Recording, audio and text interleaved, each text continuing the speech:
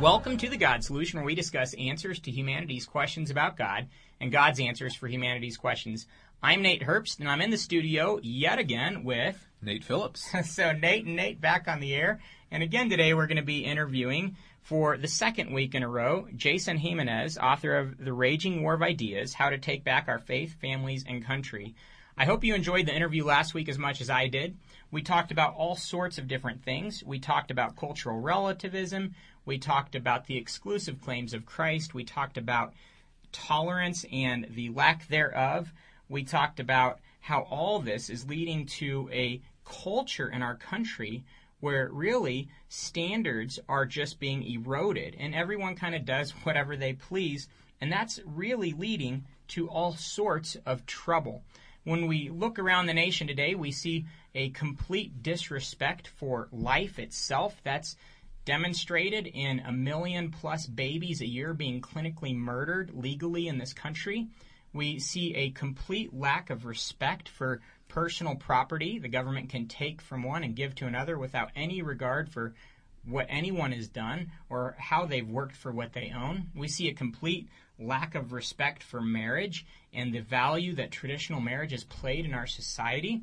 And we just see a down spiral of values in this country.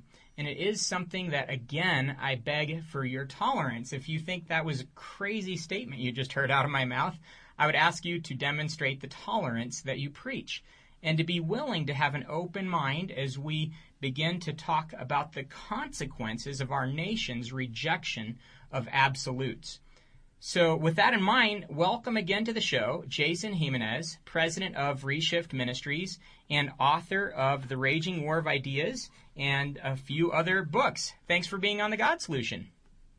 Nate, glad to be here.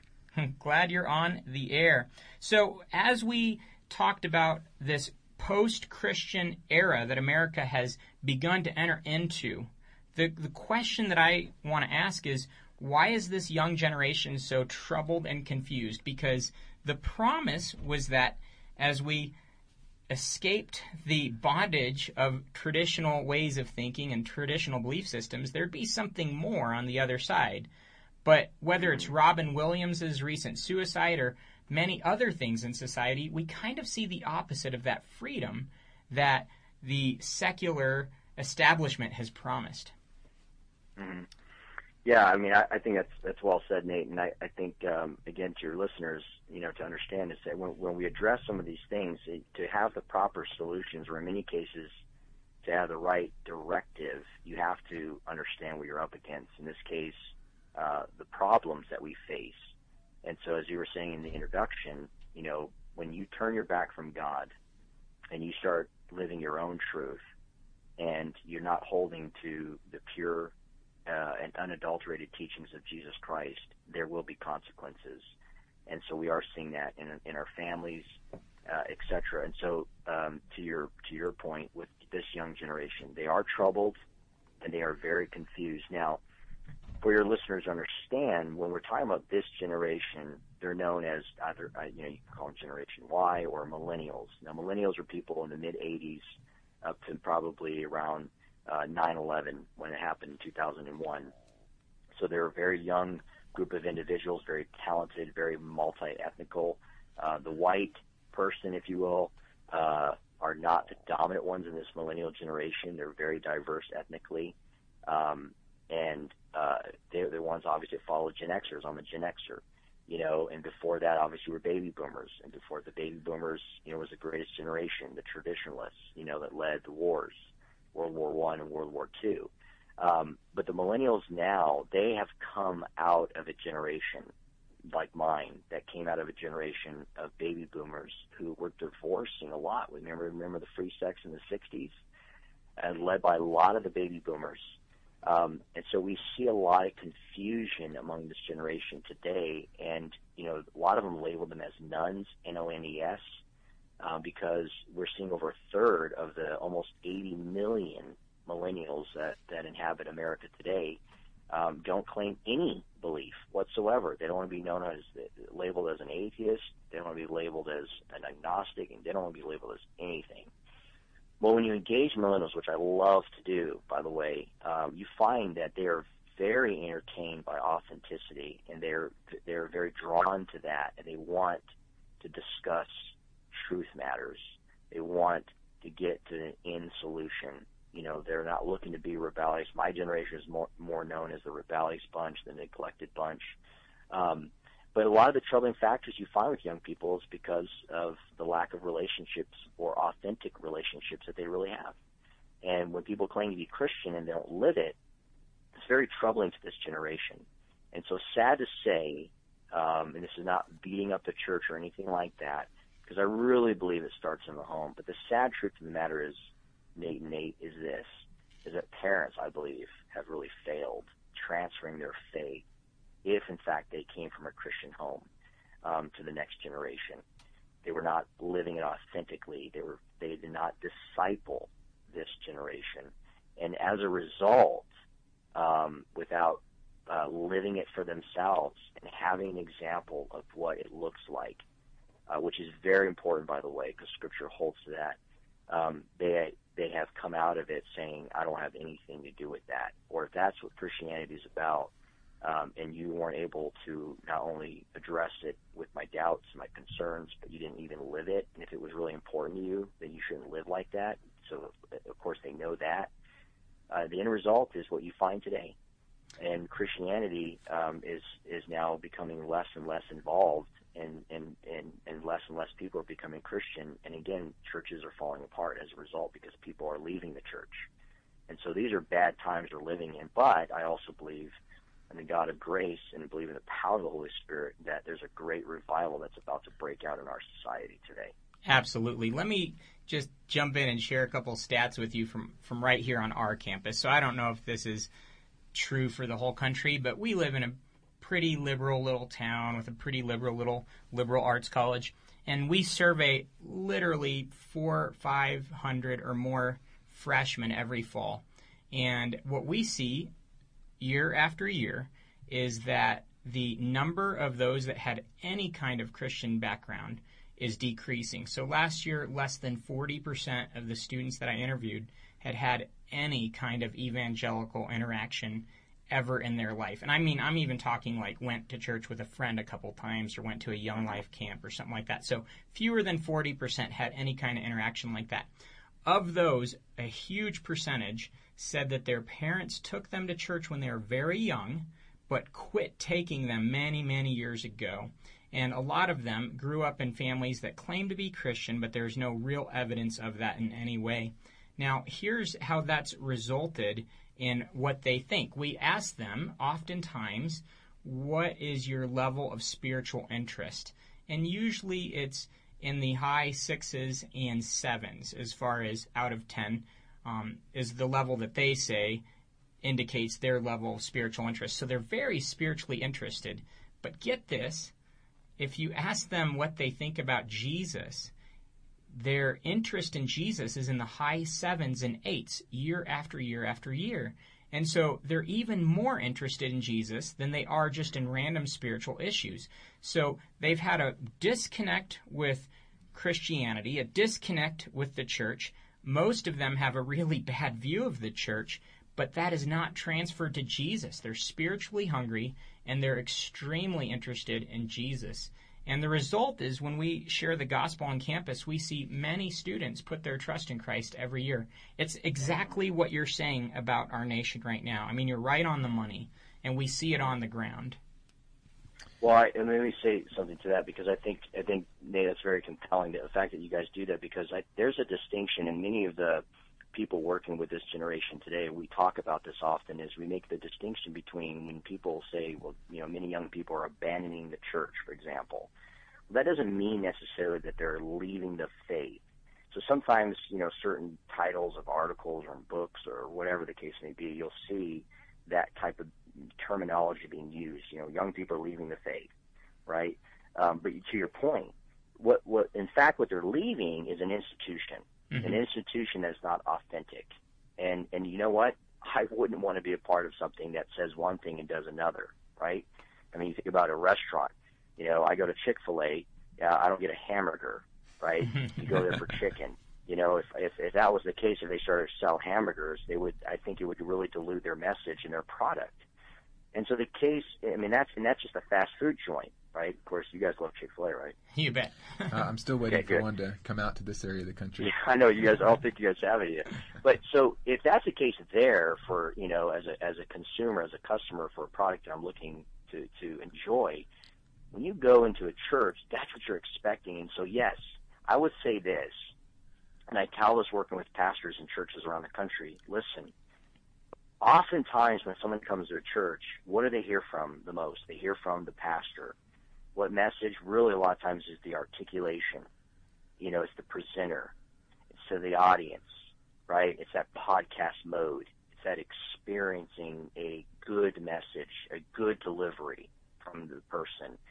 So a lot of times these young people, what they've gotten for so long, if in fact they were a part of a church, was the personality of the pastor rather than the person of Jesus Christ. Mm-hmm. And so sadly, to your point, you guys are surveying these young freshmen that are coming in.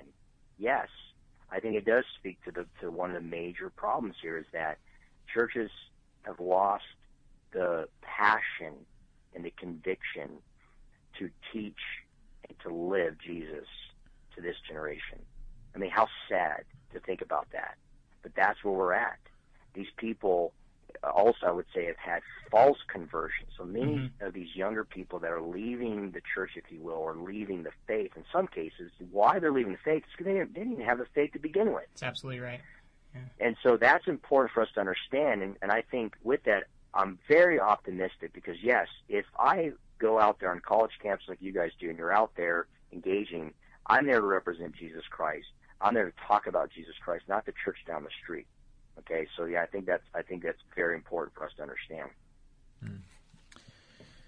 Now, to go back a little bit to something else that we're talking about, you mentioned all the broken homes of this generation, the past generation, and the government's seen a lot of the problems with our society. They've seen the rise of poverty. They've seen the rise of mental illness, and they've established a number of welfare programs that are meant to address those issues.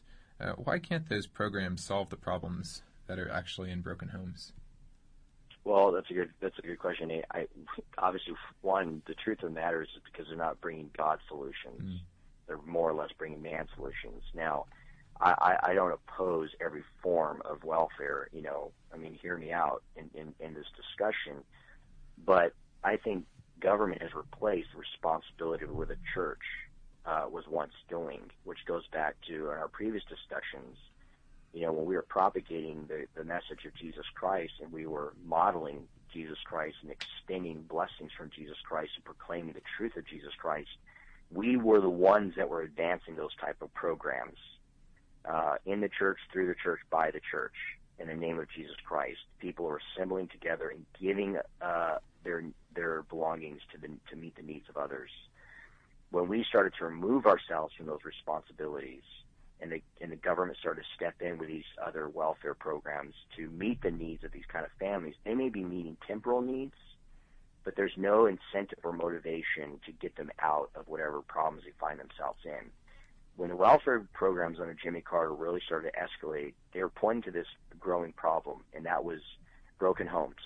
Well, that was during the free sex era going into the 70s. They were paying the consequences of those things. Well, as the welfare programs started to come in, of course, some of the economy was shoddy back then as well. Dads were leaving the homes because there was no need to be there, because the government was going to take care of the needs of the family. Well, those are temporal, physical needs. We're addressing not just meeting the needs physically, but we as Christians go beyond that. We go, to spiritual needs. And that speaks to Jesus in John chapter 4 with the Samaritan woman, this half-Jew. They were defiled. Nobody pursued these type of people. They were outcasts. They were worse than outcasts. Yet to Jesus, he had a love for all people, even Samaritans. And he wasn't just there to ensure that she was okay physically and getting water or quenching his thirst, but to share with her that he is a living water. And I think that they're not able to meet those needs entirely because it's not a God solution approach. It's just a man solution, and they only are able to hold back some of the problems initially or temporarily, but in terms of the future, it's not helping. It's getting worse. Maybe even the analogy that's been used for ages, you can give a man a fish or you can teach him to fish. Absolutely. You know, another indication of the broken family and the decay of our society is, I mentioned it previously, but the number of abortions happening in this country, it's just unbelievable. And, I mean, we just had a couple that we know recently get pregnant with their first child, and they got an ultrasound of that little baby at 9 weeks, and I asked them, I said, doesn't it change everything when you see that first ultrasound? And they said, yeah. And he said, it just, how could anybody kill a human being? And he goes, we watched the heartbeat. How could anybody kill a human being like that? And we've talked about this on the show. We've debated Planned Parenthood on campus, gotten all sorts of hot water after that. But the reality is this is just one more illustration of what you're talking about. So what's going on with this incredible number of abortions in our country, and what can we do to bring back a respect for life and stop this murder of innocent babies?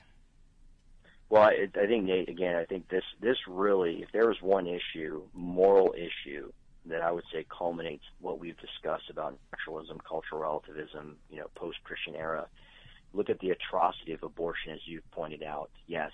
Now, my wife and I, we are sidewalk counselors. So in our ministry, part of what we do is we go out there to the abortion clinics in our own city, and we stand out there extending the love of Christ to try to get these young women, and obviously sometimes even older women, to come get an ultrasound. And we have resources, and to be there to love them and to pray with them, and to choose life rather than death. This speaks to the growing problem, and I want to say if there's any listeners who is post-abortive, who's gone through this, the Lord loves you. God loves you. Jesus Christ came to give life, not to destroy it. Every human being, and we know that life begins at conception. That's not really the issue oftentimes, by the way, when we're at the abortion mills. Most of these people who profess to be believers in God, even some Christians, so they prayed about it and they come to the conclusion that this is the best situation for them, is to go through the abortion. They're not denying that this is a non-life. Many parents outside abortion mills, and I want to be very direct about this, they will tell me, my wife and other amazing sidewalk counselors that we work with, they will say to us, I cannot afford another child. And that, Nate, is so troubling, because we're not out there debating whether this is life or not. Now, obviously, you get some people out there that are chewing you out, of course, and telling you to mind your own business, and a woman has a right to choose, and it's her choice. That trumps everything else. I get that. But most of the time, they're saying to us, I can't afford another child. And you think, who on earth, what parent who recognizes that they are carrying life, just like the life that they have, that are oftentimes we see vans coming in there, and they have children buckled in the back seat.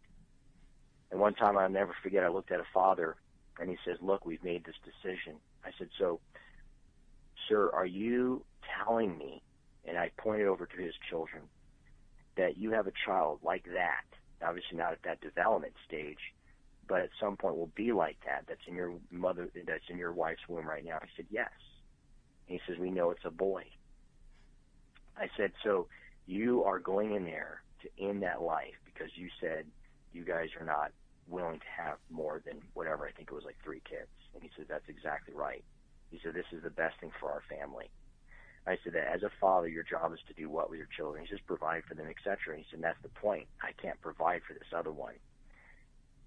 And, of course, with tears in my eyes, I had to hold them back, because it was so sad to me that a father, admitting that this is a life, is willing to end that life because really they're selfish.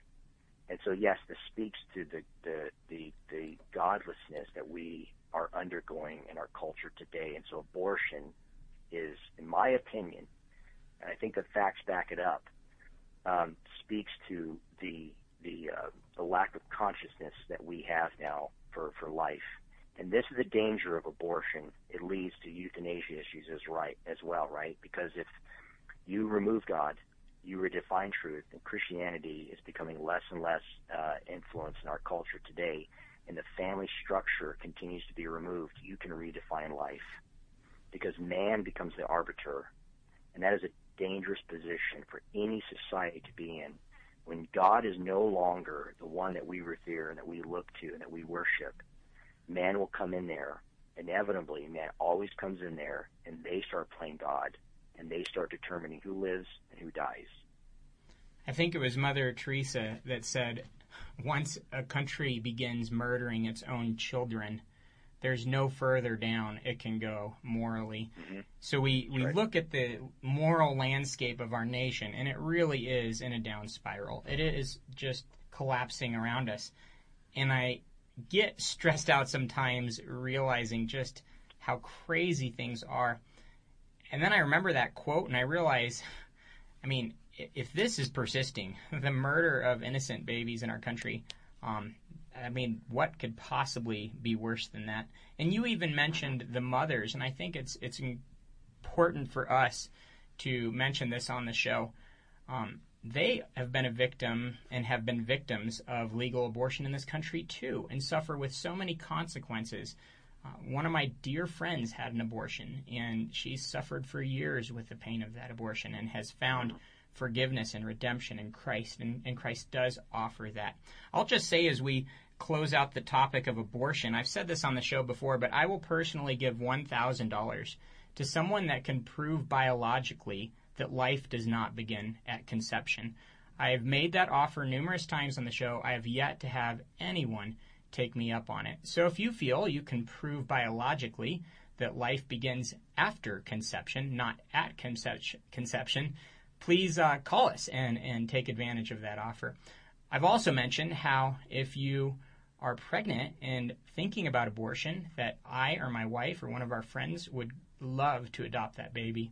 There's a list of people in our city right here that are ready to adopt any babies that you're considering aborting. So call and we'll get you connected with somebody that would love to provide a loving home for your baby.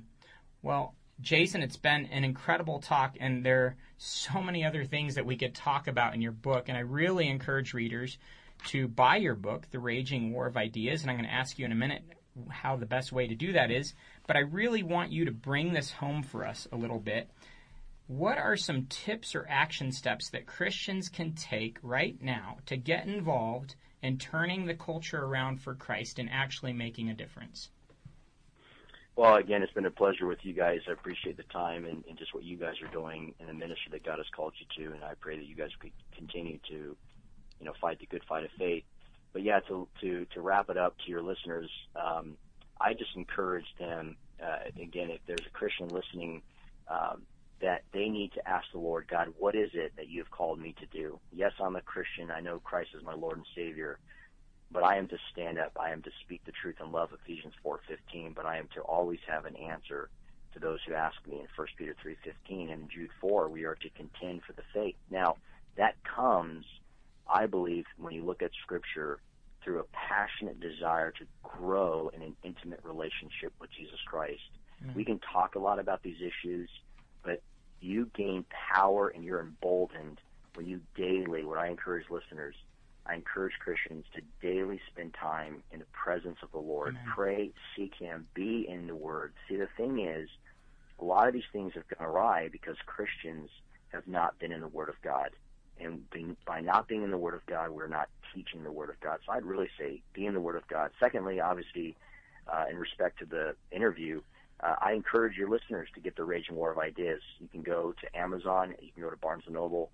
They can get their copy, whatever, device they have, and order The Raging War of Ideas. There's a study guide, and I would encourage your listeners not just get the book, but get the study guide, and then take a step further. Invite a couple people, family or friends, somebody at your church or a group that you're already involved in, and use the study guide to deal with a lot of these issues that, Nate, you guys address on your show, and of course that we address in our ministry. We are looking not just to inform, but to activate Christians to get involved in these cultural issues. Very good, Jason. A couple of closing questions for you. First off is, where can our audience find more about you? Do you have a web page that they can get on? Yeah, they can go to reshiftministries.org. So it's RESHIFT ministries.org. And there's a bunch of resources and stuff like that they can get. They can obviously go to our Facebook page, Reshift Ministries as well, or YouTube, Reshift videos, whatever. And they can get more information, articles, blogs, videos, and, of course, small group studies and books. Very good. And have you written other books? And if so, where can people get those? Yeah, actually, me and Dr. Geiser, we just finished up our latest book. It's called The Bible's Answers to 100 of Life's Biggest Questions. And so Baker Books, that's going to be coming out this fall. And actually, people can already pre-order their copy. And again, they can go to Amazon, Barnes, and other outlets to pre-order the book. This is a great work with both of our backgrounds. What we did was we took, again, one of the top 100 questions, we believed are so important today that he's been asked, that I've been asked, of course, Dr. Norman Geiser being the legendary apologist, theologian for the last 60-plus years. He's written over 90 books. So it was a great high honor with my mentor to write a book with him, but we wanted to write it with not just a apologetic emphasis, but really a worldview emphasis. So we have 12 different subjects that we cover, ranging from theology, apologetics, worldview, world religions, politics, a lot of these issues that we talked about on the show, as well as family issues regarding parenting and children and social networking and things like that. So it's a helpful resource for any parent, anybody, any Christian, even seekers, as well as people who are involved in ministry. So, yeah, that's going to be coming out. And then we're excited. Our ministry, Reshift Ministries, is also going to be coming out with a new parenting series that we're hopefully releasing in the next year that will guide parents to understand their faith better, and also with their spouse and parenting this next generation and, of course, the love and truth of Jesus Christ. Awesome. Well, Jason, thank you so much for being on The God Solution. Well, thanks for having me, guys. I enjoyed it. It was great meeting you.